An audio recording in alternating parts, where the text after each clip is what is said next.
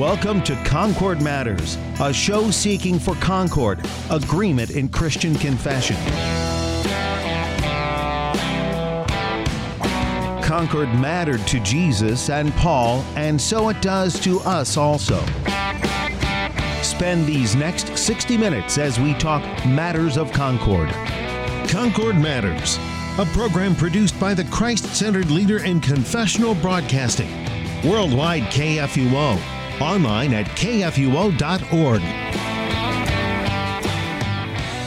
And welcome to Concord Matters, the show where we seek to be of one mind, that is, the mind of Christ. And to do that, a couple of Christ-confessing Concordians confer with the Book of Concord to conform what we believe, teach, and confess according to Scripture in our Lutheran Confession of the Faith.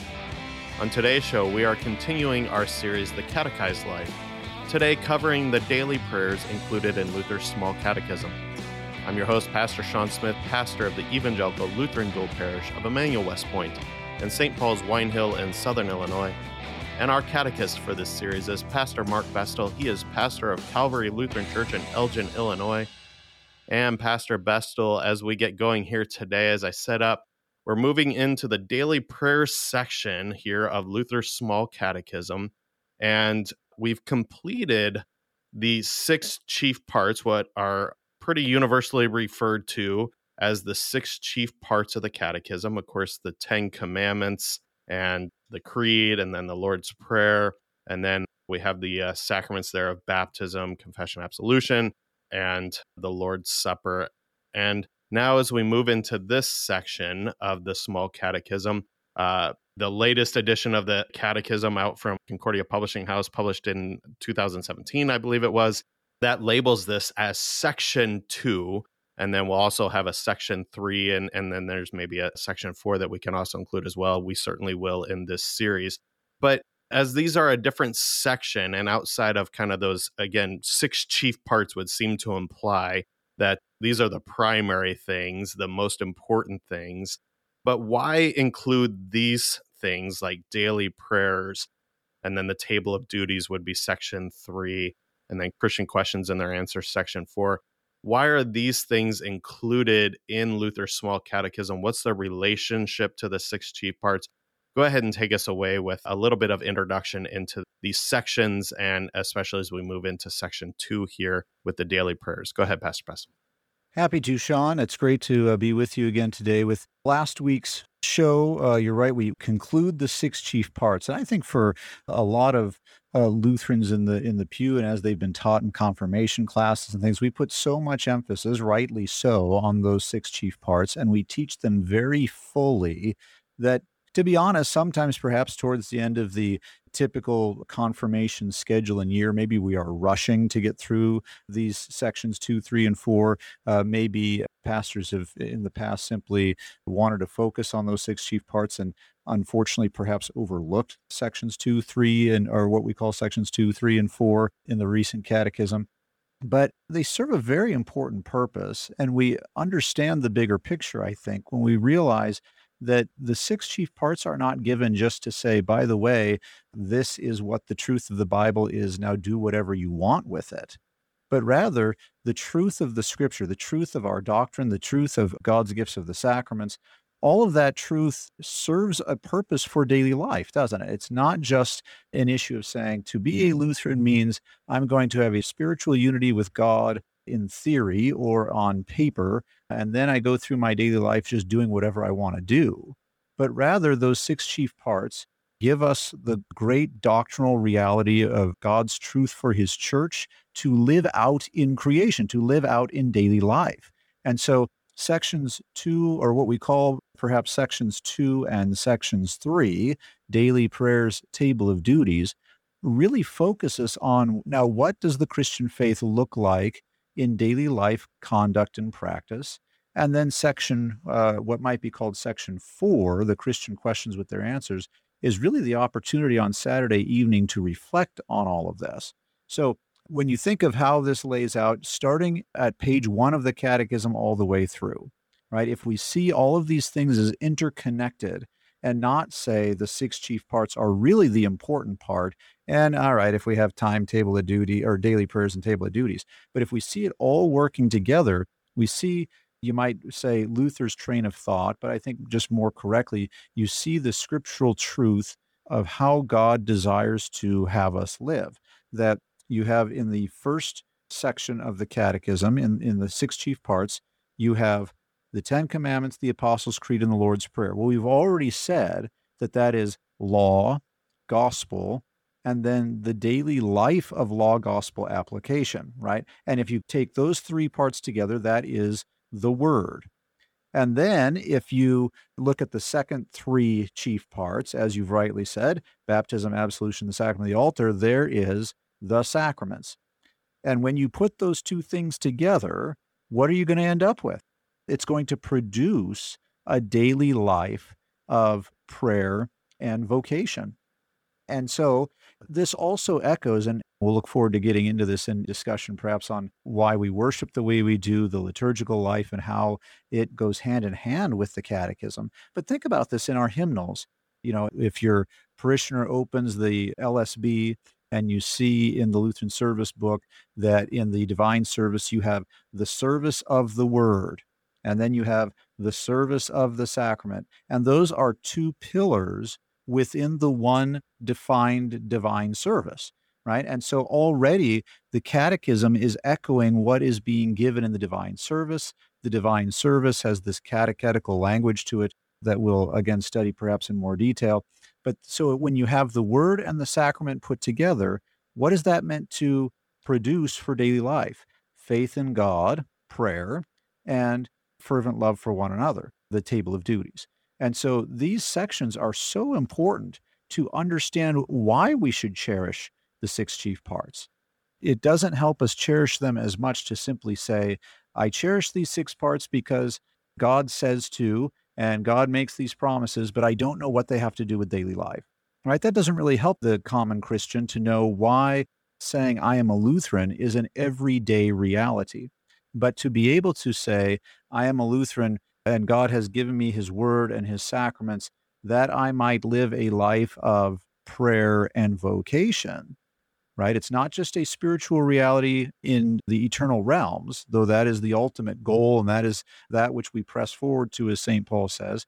And yet there's a very daily life, present tense, this world aspect to the catechism. And it's now seen in these sections 2 and 3 of saying, how do we live this life of faith in God and fervent love toward one another? Well, section 2, daily prayers, faith in God. Section 3, table of duties, vocation. And then at the end of the week, we can use what might be called section 4, the Christian questions and their answers, to reflect in preparation of the divine service, in preparation of going to God in joyful repentance, knowing that he's a loving God who will forgive us and strengthen us and sustain us. That section 4 then helps us reflect on everything in what we might call sections 1, 2, and 3.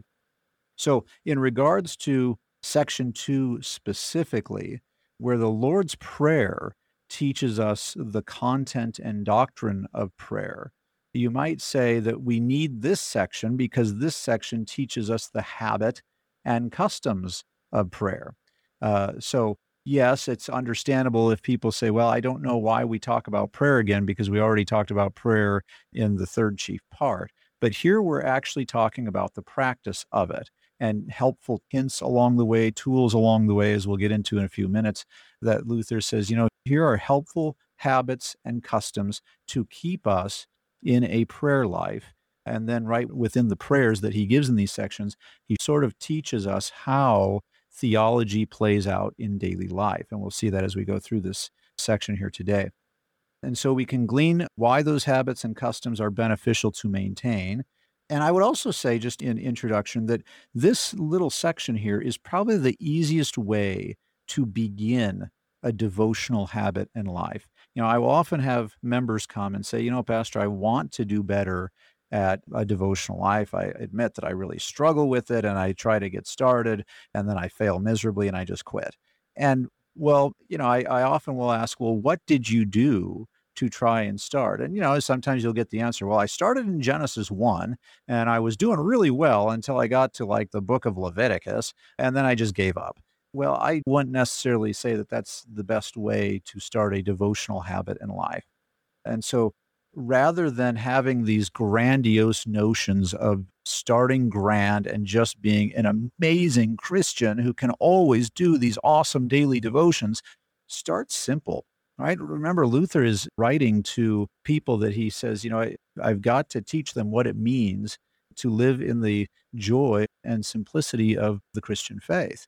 And so far from some pietistic notion that you need some amazing monastic prayer dedication to feel good about your prayer life, and instead of then feeling overwhelmed by that devotional life or frustrated by the inability to keep it, right? Saying to myself, well, yeah, when I get started, I have to start at 1 hour a day.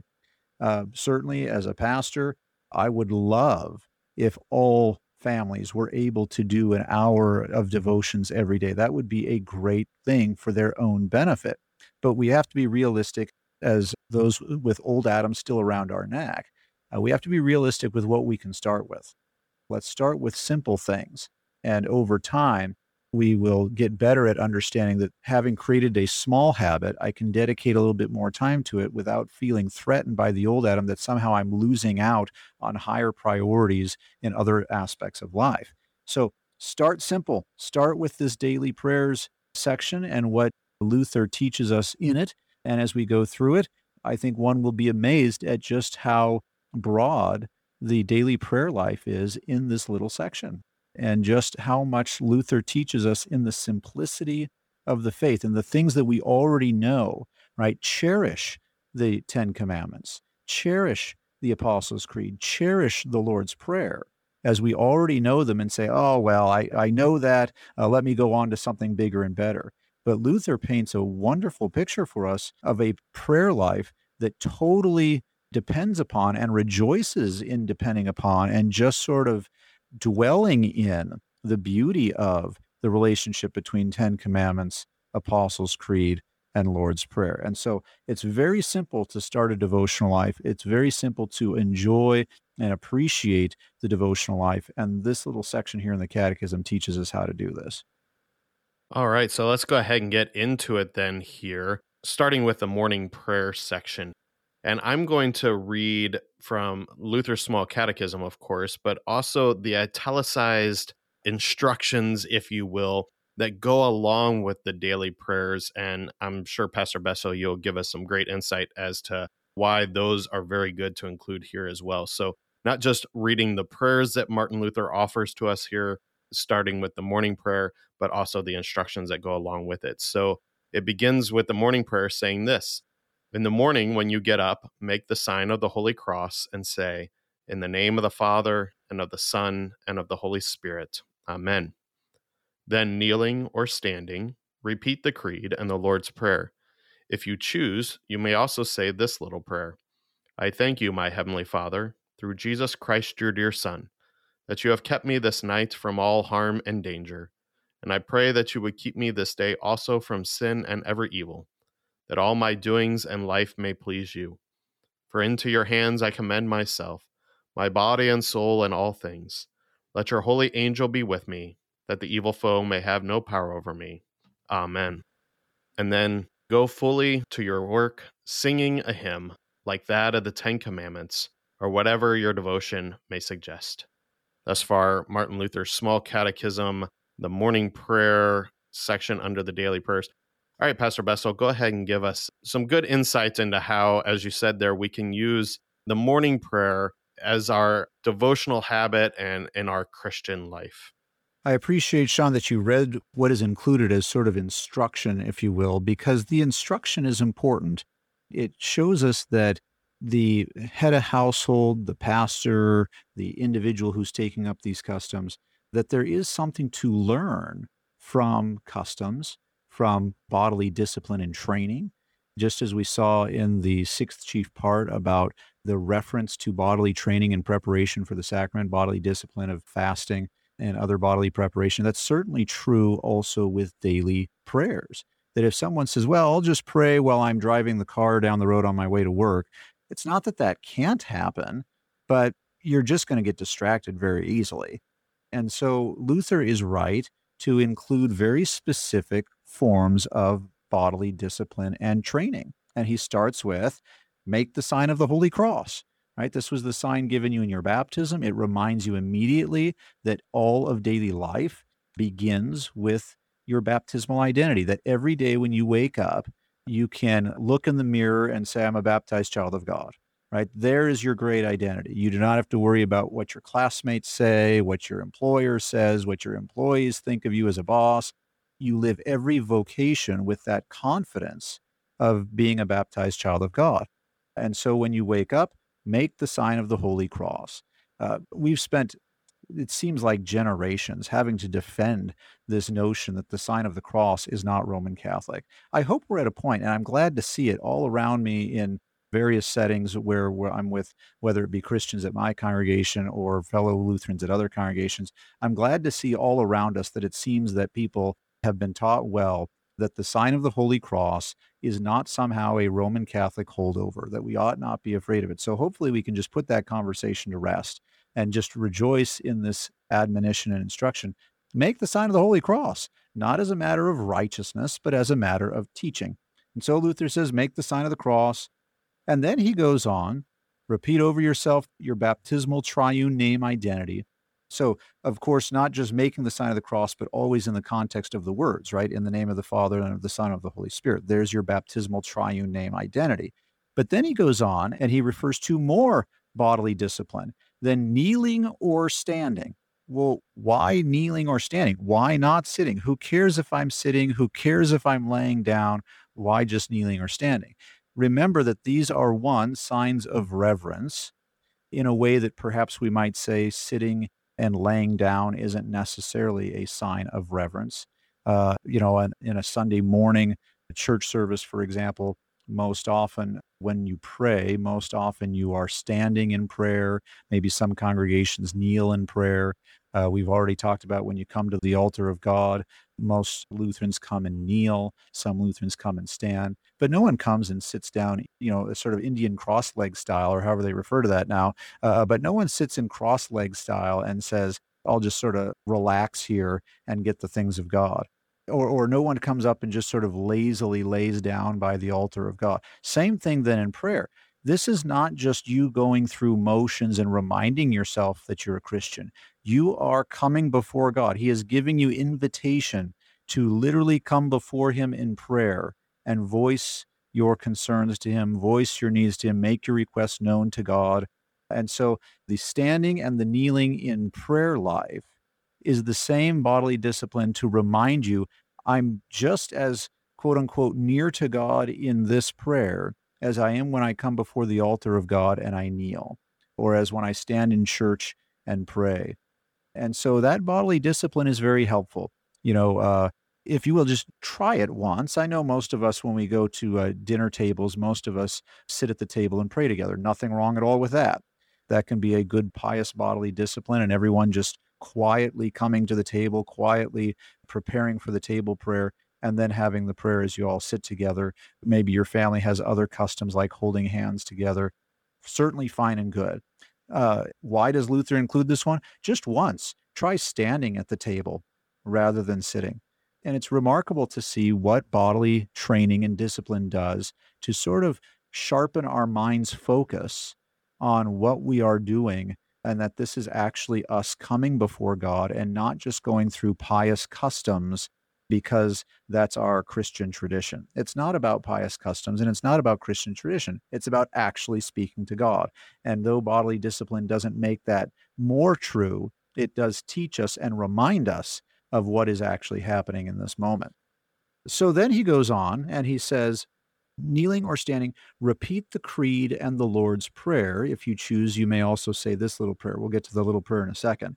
But notice the creed and the Lord's Prayer. Well, the creed teaches us who our loving God is, right? My creator, redeemer, sanctifier. This defines not just my Sunday morning relationship with him, it defines all of daily life for me, that I live in the joy of this gracious God, the gospel, if you will. But then also the Lord's Prayer, because as we said when we studied the Lord's Prayer teaches us daily Christian life lived out in the joy of law and gospel. And so as we look through, remember the Lord's Prayer, and we compared the Lord's Prayer to the Ten Commandments and saw how they all interwove together And then that tension, if you will, between the two, the prayer of the Lord's Prayer and yet the holiness of the 10 and the reality that we don't keep those as we ought. Nevertheless, then there was a calm that came because it was all tied together by the joy of the creed and saying, I have a merciful God who then, therefore, I can confidently appeal to and say, forgive us our trespasses as we forgive those who trespass against us. And so as we pray in this section, as we pray the creed, I have this gracious, loving God. And as we pray the Lord's Prayer, here is my gracious God's holy will that I desire to keep, and reflect on that at all in daily life. It prepares us for the day ahead, doesn't it? And so we pray the creed and the Lord's Prayer, and then notice the theology of the little prayer that he gives us, the morning prayer that he gives us. I thank you, my heavenly Father, through Jesus Christ, your dear Son, that you have kept me this night from all harm and danger. That's a great phrase. Because you say, well, what do you mean keep me from danger at night? I was just sleeping. But that's sort of the point, isn't it? That when you think about this, it's the oddest thing in the world to think about the notion that when you're sleeping, so is 99% of the society around you, right? Everyone is asleep at the same time. You're all just laying there. If you've ever, Pastor Smith or dear listener, if you've ever had bouts of insomnia, I've had some cases of having to sort of wrestle to sleep at night. And it is the weirdest feeling in the whole world at 2:30, 3:30 in the morning to just look out into the darkness of night and know that all of your neighbors around you are just laying in a bed and nobody's awake except you. It's just an odd feeling. But as Luther rightly points out, it's also in a sense when we're the most vulnerable, that we most depend upon God caring for us and protecting us because we're just laying there. Especially in Luther's day, when you had houses that didn't have, security systems and very safe locks, and, the peasants and the poor people lived in homes that probably, at times had things like sticks and hay that served as their roof. That's not a very secure place to be at night. And so though we feel like our security is in the fortress of our home, we've all got locks and deadbolts and security systems and, whatever else you might have on your home, guard dogs, things like that. Nevertheless, Luther rightly teaches us, no, it's God who cares for us even while we sleep, who watches over us even while we sleep, so that the next morning in a sense, we almost take it for granted. We just wake up and never realize that, anything could have struck that night and I might not have known it. We all sit with our weather radios when there's bad tornado weather coming or whatever, and yet we still go to sleep. We still go to sleep knowing that God will care for me and God will protect me. And so this is a wonderful thing in Luther's morning prayer to remind us we should thank God for that. We should thank God that we wake up the next morning safe from whatever harm and danger could have befallen us because we just were totally oblivious to any of it. And yet we could sleep peacefully knowing that we are in his tender care. So then he goes on and he says, keep me also this day from sin and every evil. That's a strong statement, isn't it? That our focus should be, as we go out into the world out there, it should be the reality of sin and evil in the world. That there is sin and evil in the world and that we can't protect ourselves from it. And yet think of how often the epistles are pointing out, beware of this, right? Beware of false prophets, beware of those who have fallen from the faith, do not drift away, and yet also beware of yourself, right? Think of not too many weeks ago, we had the reading in the 3-year lectionary about if your hand causes you to sin, if your foot causes you to sin, your own old Adam can cause you problems. And so we need God's safekeeping from sin, from myself, but also from every evil that's out there. And the world is truly an evil place, even though it is God's creation. It is a fallen creation. And so maybe I should rephrase that. The sin-laden reality of the creation is evil, that it's not a lot of neutrality between good and evil. There's just good and evil. And so God is there to protect us from evil. The doctrine is there to teach us to beware of evil. And yet we're right to petition God and to plead and say, my entire life depends upon you safeguarding me from myself and safeguarding me from all that would harm me, sin and every evil. And he goes on and he says that all my doings in life may please you. Notice how there's sort of a third function of the law reality here, right? This is sort of a sanctification petition saying, I just want my life to please God. I do not live my daily life as a secularist. I live my daily life in joy of God's holy will. And therefore, help me to do that. Help me to please you. The holy will of God is good. Or as St. Paul says it in Romans chapter 7, I agree with the law that it is good. And therefore, this is my desire as I go forward in my day ahead, is not to live according to my will, not to live according to the world's will, but to live according to God's will. Then he says, into your hands I commend myself, my body and soul, and all things. That's an interesting one, especially notice that here again, just as in the first article of the Creed, Luther talks about the fact that we commend ourselves to God, my body and my soul. But then the all things has no little word my in front of it. Whatever daily bread stuff we have is not ours as ownership. It's simply, if you will, on loan from God. He daily provides it. But what he has given me is my body and my soul. And my body and my soul I commend to him, and I entrust to his good care and keeping. Even as I realize that all that he provides me in daily life to care for my body and soul, all of those material things are, in a sense, neither here nor there. Today, he might give them to me. Tomorrow, he might not. And that's fine. I commend that to his care and keeping as well. I do not have to chase after that, but rather wherever my treasure is, there my heart is also. My treasure is in the heavenly realms, right? My treasure is in being a child of God. And therefore, I can rejoice in making use of daily bread as God has given it to me. And yet I don't have to be bitter when he says, you know what, I'm taking that daily bread away because I have better plans for you. And so I commend everything to God as I go about my daily life. I don't go about my daily life to, as you know, some of the Americana sayings are, to run the rat race, to bring home the bacon, all of these different things that just talk about the idea of trying to get ahead in life. Certainly we work as God gave us to do in the perfection of creation, to work. And yet we are not working to sustain my own life, but rather we're working for the benefit of our neighbor, our loved ones around us, wife, children, the benefit of our employer. I'm going to be a good employee, the benefit of my neighbors in various aspects. But I thank God and I entrust to him not only my body and soul that he has given to me, but all of the other things out there that he provides for my use. Then, lastly, I think in the prayer here, let your holy angel be with me, that the evil foe may have no power over me. Amen. Keep in mind that the sanctification of daily life is about the Lord protecting me from me. And it's not so much about me overcoming all adversity for God. It's about me wrestling in cooperation with the Holy Spirit as God protects me in daily life. And so this prayer, this morning prayer, sets up for us what the day ahead is going to be focused on. It's going to be focused on the joy of living as God would have me live. And that's why, if you notice the little italics after the prayer, notice that Luther says, then go joyfully to your work, singing a hymn, right? The hymnity's use is to teach and meditate upon God's word. We should love the hymnody because of its teaching abilities, because of its meditative qualities.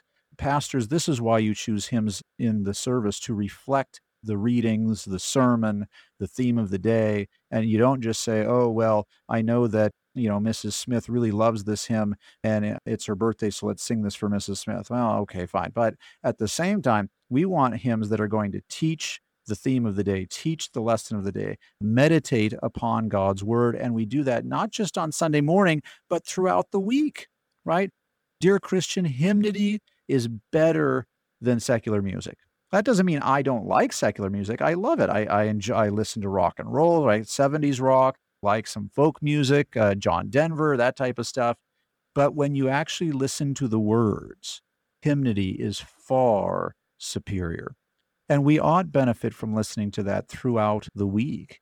It is very beneficial for us, as Luther instructs us. Go about singing a hymn, and notice what he says, like that of the Ten Commandments. Why the Ten Commandments?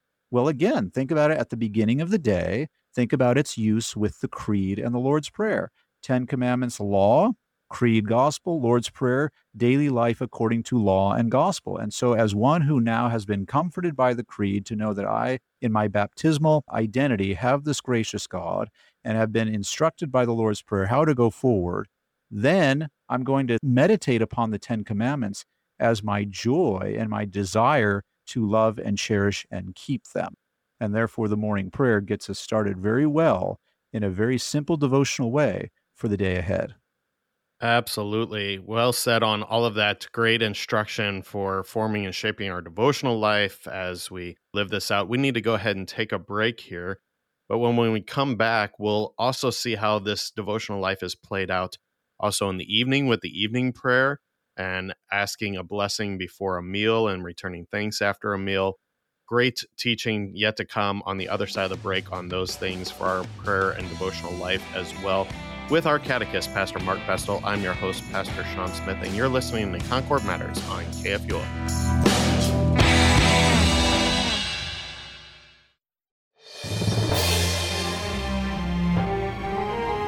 Greetings, saints of our Lord. This is Brady Finnern from Thy Strong Word. Join us to be renewed and refreshed by God's Word and to be pointed to our resurrected Lord Jesus every weekday from 11 to noon, live or on demand, because God has gifts to give for you.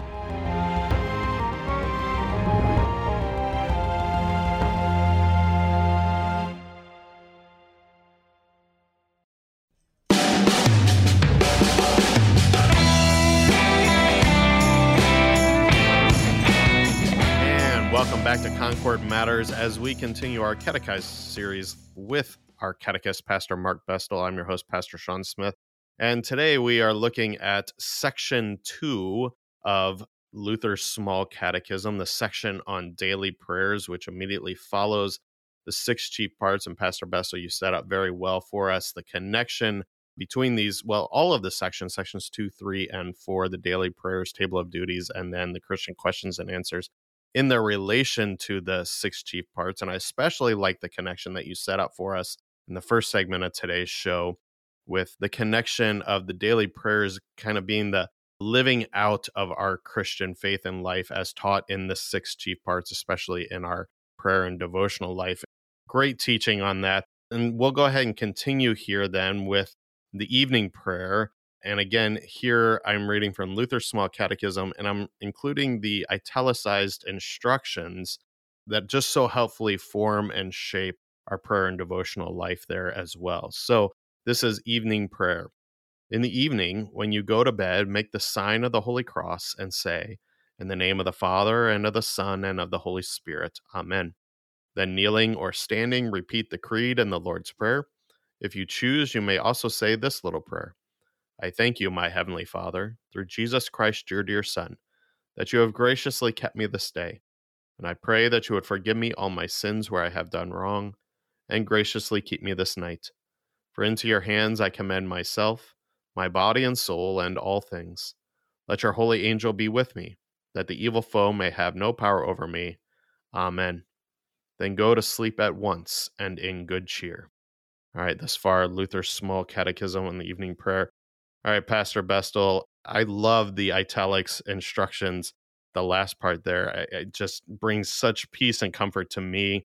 And I use it also at visitation with those who are on their deathbed or approaching that. You can go to sleep at once and in good cheer. Just beautiful words there, but beautiful words and instruction for our Christian prayer and devotional life here as well. So go ahead and take us away, Pastor Bestel. Yeah, Sean, I love teaching this section of the catechism and especially the evening prayer because you sort of see all the light bulbs popping with everyone when you compare the morning prayer to the evening prayer and you see how Luther's teaching keeps us focused on this wonderful reality of living in the joy of God's grace and holy will 24 hours a day, 7 days a week, 365 days a year, all of our days, and you're absolutely right, even down to that dying day in which we can have the utmost confidence and we can live in peace and we can die in peace and in good cheer because we know that our God cares for us, loves us as our creator, redeemer, sanctifier. So as we go through the evening prayer, the listener now will be able to, notice that a lot of the evening prayers is very similar to the morning prayer, including a lot of the instruction. But that's why you can highlight the differences and say, look how this brings out the theology of the day. Okay. So going through right away, you'll notice a lot of similarities. In the evening, when you go to bed, make the sign of the Holy Cross. In the name of the Father, the Son, and the Holy Spirit. Amen. So there you go. Just as I woke up as a baptized child of God, I'm going to bed as the baptized child of God. We never outgrow the joy of being a baptized child of God. When you get confirmed, that doesn't mean that baptism no longer matters all that much, or that the discussion of baptism is for pre-confirmed children. But post-confirmation adults don't rejoice in being a baptized child of God. The great theologians of the centuries, right? Martin Luther himself knows nothing better than to rejoice in and identify himself as being a baptized child of God. So then kneeling or standing, there's that bodily discipline again. And again, this is really great, I think, for the evening prayer, because when you're going to bed at night, the last thing you want to do is kneel or stand. You're tired. You just want to flop into bed. And yet Luther, I think, rightly knows that if we flop into bed, we're going to go to sleep before we finish the prayer. And out of reverence for God, but also out of focus and devotion in the prayer, it is better bodily training and discipline to say, no, my body can hold out another 1 minute while I say my prayers before going to bed. Okay. And I would encourage all Christians to do that, to not just flop into bed and try to say prayers on your pillow because you're going to fall asleep. I say it from experience, but rather kneel or stand, say your prayers, and then go to bed and be of good cheer. So then going on, he says, repeat the creed, the Lord's Prayer. Again, if you choose, you may also say this little prayer. He says, depend upon the creed and the Lord's Prayer. Remember, the creed is nothing other than a compilation of various phrases from the scripture.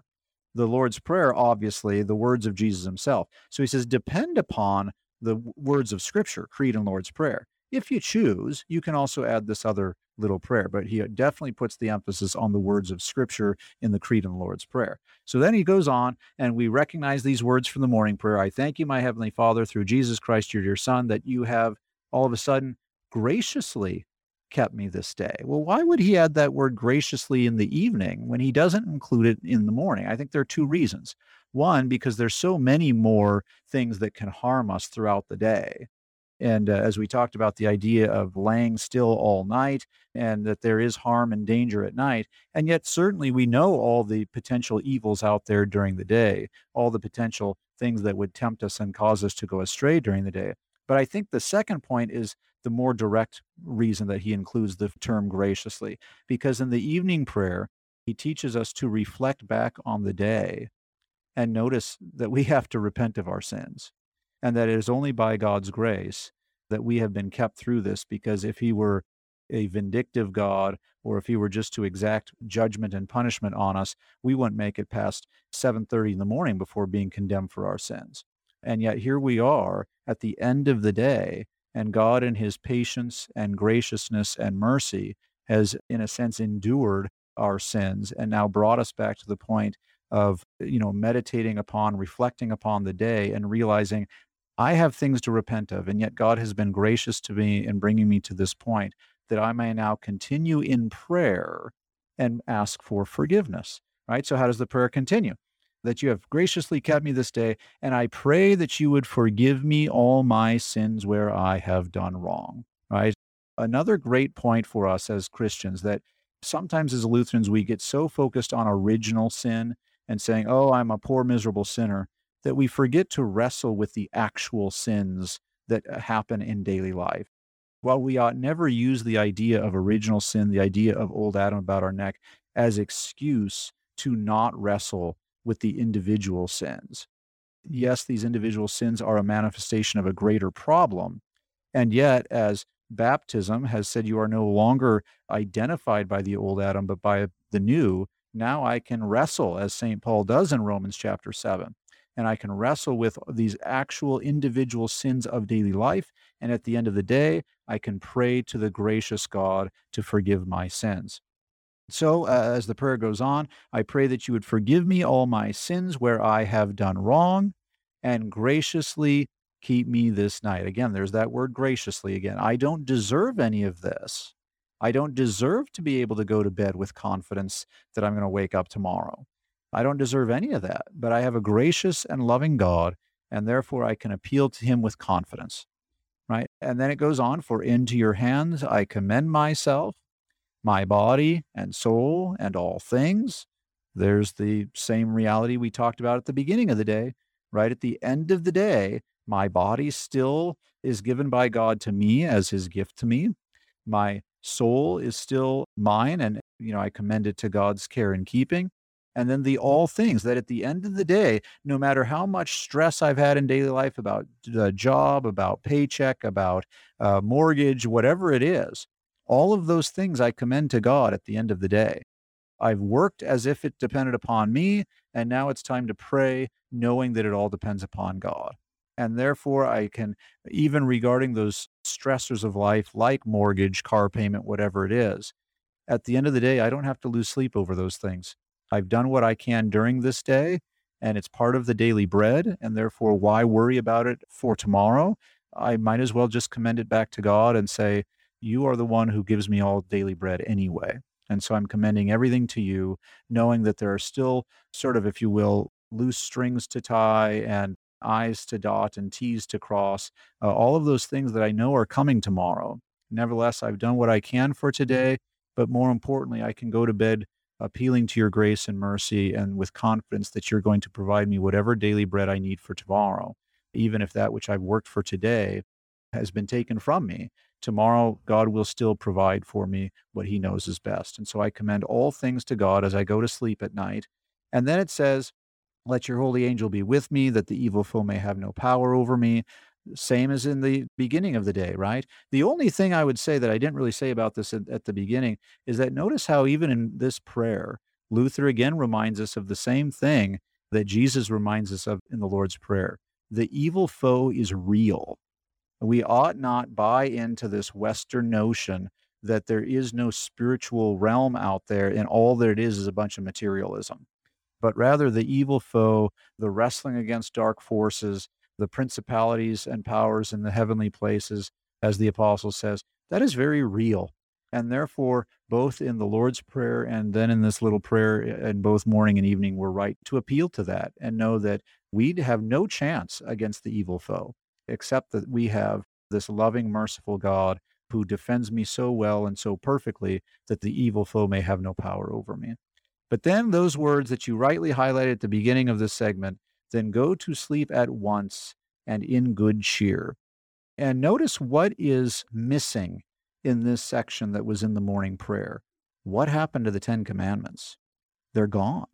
They're not here. Why doesn't he say, then go to sleep thinking about the 10 Commandments?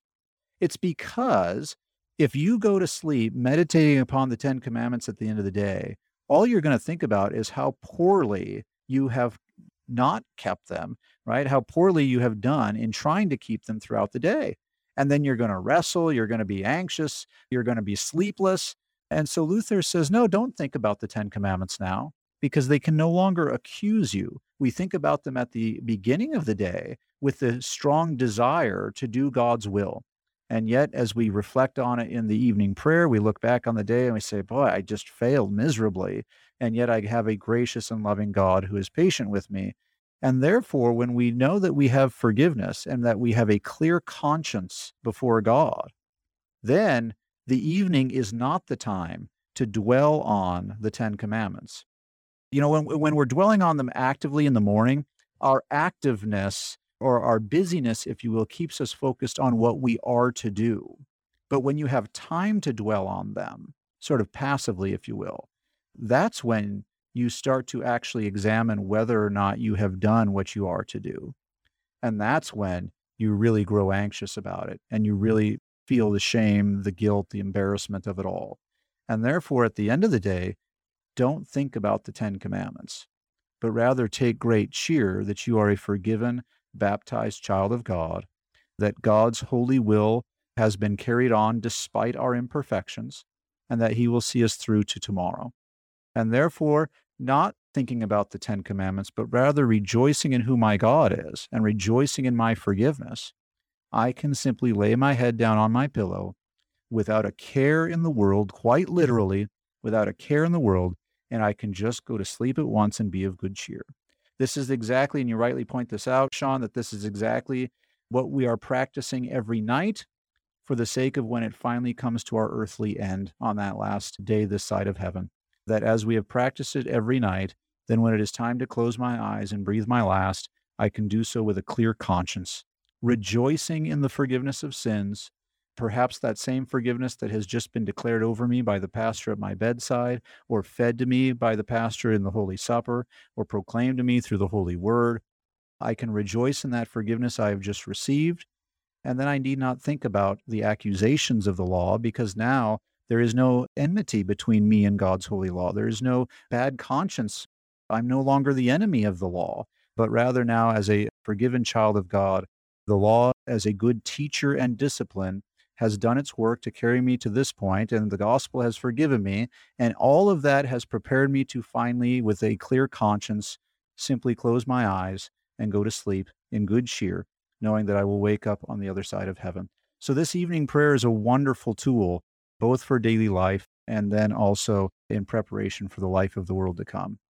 I like what you bring out there, that in those words that we would commend myself, my body and soul, and all things, that you made the connection to commending to God our daily bread, right? As we pray in the Lord's Prayer. And I think that's a beautiful connection then also to the other two prayers that are included in this section under the daily prayers, of asking a blessing before a meal and then also returning thanks after a meal, that we would also there very specifically ask these blessings and return thanks for the daily bread that we receive in terms of the food for our body. So I'm going to go ahead and take these together and read these and then turn it over to you for our instruction and catechesis on that. So this is asking a blessing before a meal. The eyes of all look to you, O Lord, and you give them their food at the proper time. You open your hand and satisfy the desires of every living thing. And that comes from Psalm 145, verses 15 through 16. And then it gives the instruction, then shall be said the Lord's Prayer, and the following. Lord God, Heavenly Father, bless us and these your gifts which we receive from your bountiful goodness through Jesus Christ our Lord. Amen. And then also returning thanks after a meal. Give thanks to the Lord, for he is good. His love endures forever. He gives food to every creature. He provides food for the cattle and for the young ravens when they call. His pleasure is not in the strength of the horse, nor his delight in the legs of a man. The Lord delights in those who fear him, who put their hope in his unfailing love. That comes from Psalm 136, verse 1, and Psalm 25, and Psalm 147, verses 9 through 11. Then he gives the instruction, then shall be said the Lord's Prayer in the following. We thank you, Lord God, Heavenly Father, for all your benefits, through Jesus Christ our Lord, who lives and reigns with you and the Holy Spirit forever and ever. Amen. All right, thus concludes the section on daily prayers. Go ahead and give us our instruction and catechesis here, Pastor Bestel, on asking a blessing before a meal and returning thanks after a meal. So, because time is short here, I know that everyone thinks that we know how to pray at the table because we do it so much, and yet notice how much we can learn from Luther in this little section. First, what is the bodily discipline that he mentions here? He mentions the idea of going to the table reverently, right? That we don't just hastily come in, grab our food and run. Or, he, of course, had no concept of a drive-through meal at all. But, how easy is it to pray reverently when you get your drive-through McDonald's and eat on the road? Probably not that simple, not that easy. And so he does hint, hey, take your time and be reverent and understand that this is just as much a gift from God as everything else. And so reverently come to the table, fold your hands, keep your hands from grabbing for the food, right? Don't just run up, rub it up, dub, thanks for the grub, and start eating, but rather understand that this temporal gift is from the same divine source, right? In a sense, this is God's gift to be received rightly in the same way that the divine feast is. So the divine feast on Sunday morning has the same divine source as this temporal feast, whether it be Monday morning, Tuesday morning, Wednesday morning, or lunch or dinner or whatever. But this is a temporal benefit from him who gives the eternal benefit in the greater feast that demands all reverence. And so if we're going to revere God in that spiritual feast, if you will, in that eternal feast of Christ's very body and blood, then why would we not also deal with him reverently when he is willing to give us even the manna that supports us through our wilderness wanderings in daily terms? So then he includes Psalm 145 in here. wonderful proclamation of God's proper and properly timed provision to all. And it might remind us of the section of the Catechism that reminds us, even all the wicked, right? The eyes of all look to you, O Lord, and you give them their food at the proper time. All creation should look to God because all creation depends upon God. Even the wicked depend upon God. And so as we recognize this, as the Catechism teaches us elsewhere, that we then ought receive our daily bread with thanksgiving. And then notice the little instruction, then shall be said the Lord's Prayer. Now, if you're noticing this, we said the Lord's Prayer in the morning, we said the Lord's Prayer in the evening, and now he encourages us to say the Lord's Prayer every time we eat a meal. We're up to 5 times a day that we're praying the Lord's Prayer. We'll get back to that in a minute. Last thing I would say on asking a blessing, we all know, and there's certainly nothing wrong with it, we all know that what we call the common table prayer. Come, Lord Jesus, be our guest, let thy gifts to us be blessed.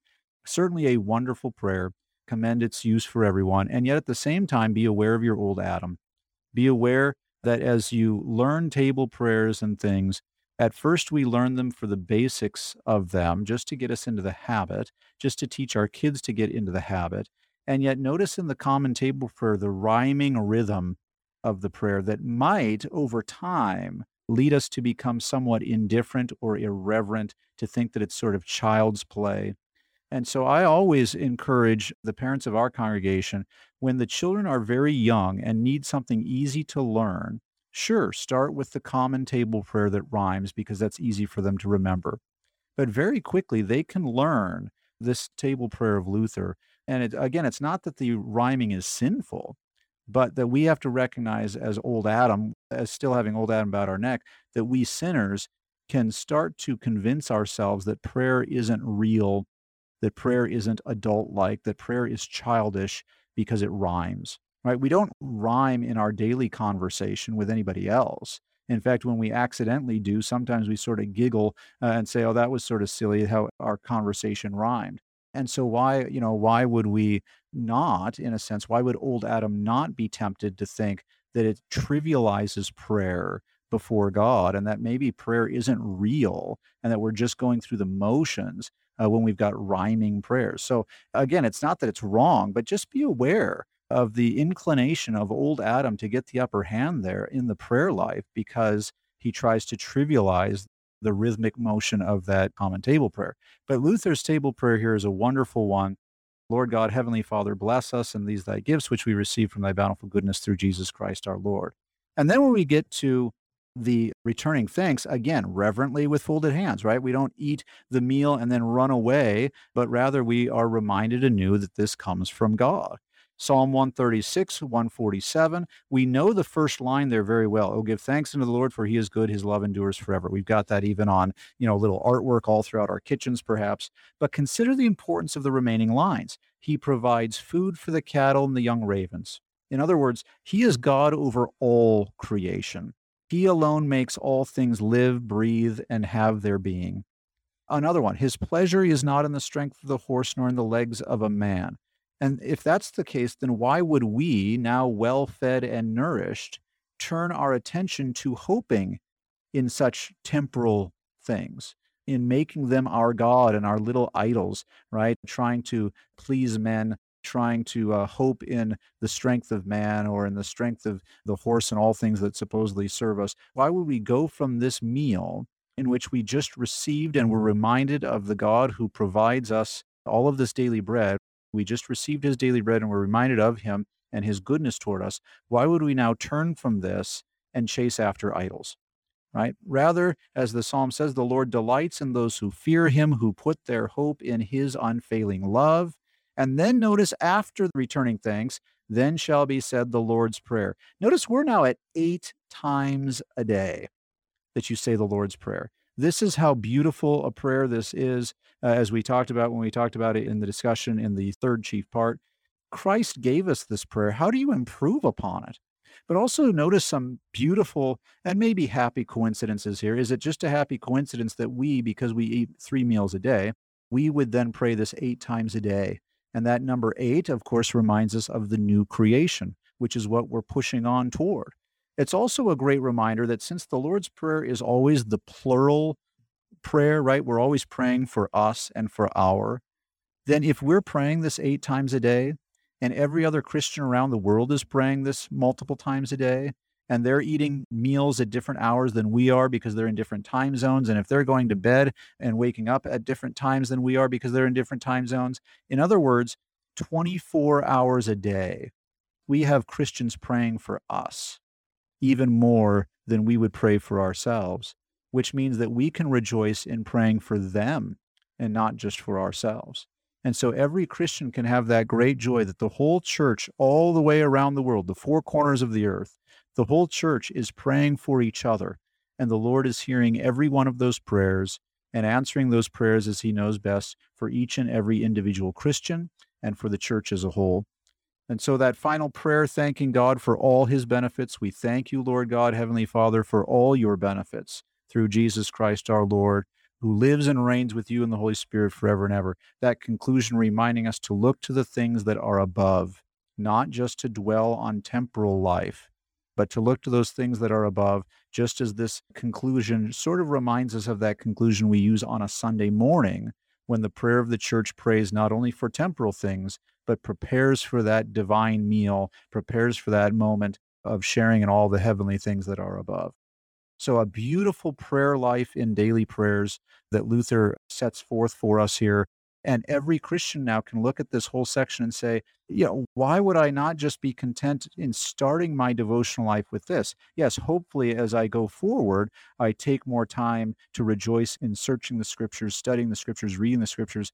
But I have so much to do just in this little section of prayer life that I can rejoice in the wonderful theology of it and how it keeps me grounded in the God of the Creed, who is my creator, redeemer, and sanctifier, who teaches me his holy will and allows me to go about my day in the joy of the 10 Commandments, and then at the end of the day, sleep at peace in the forgiveness of sins. Absolutely beautiful said there, and great encouragement for us today as well. And having the daily prayer section of the Small Catechism really form and shape our Christian prayer and devotional life. Thank you so much from our catechist, Pastor Mark Vestal, for that great catechesis and encouragement for us here today. That's unfortunately all the time that we have for today, and that wraps up section 2 of the Luther Small Catechism. Next week, we will pick up section 3 of Luther's Small Catechism, the section on the table of duties, looking at our Christian vocation then, our life in this world as well. So please join us for that. Thank you for stopping by today, dear listener. Until next time, keep confessing, church.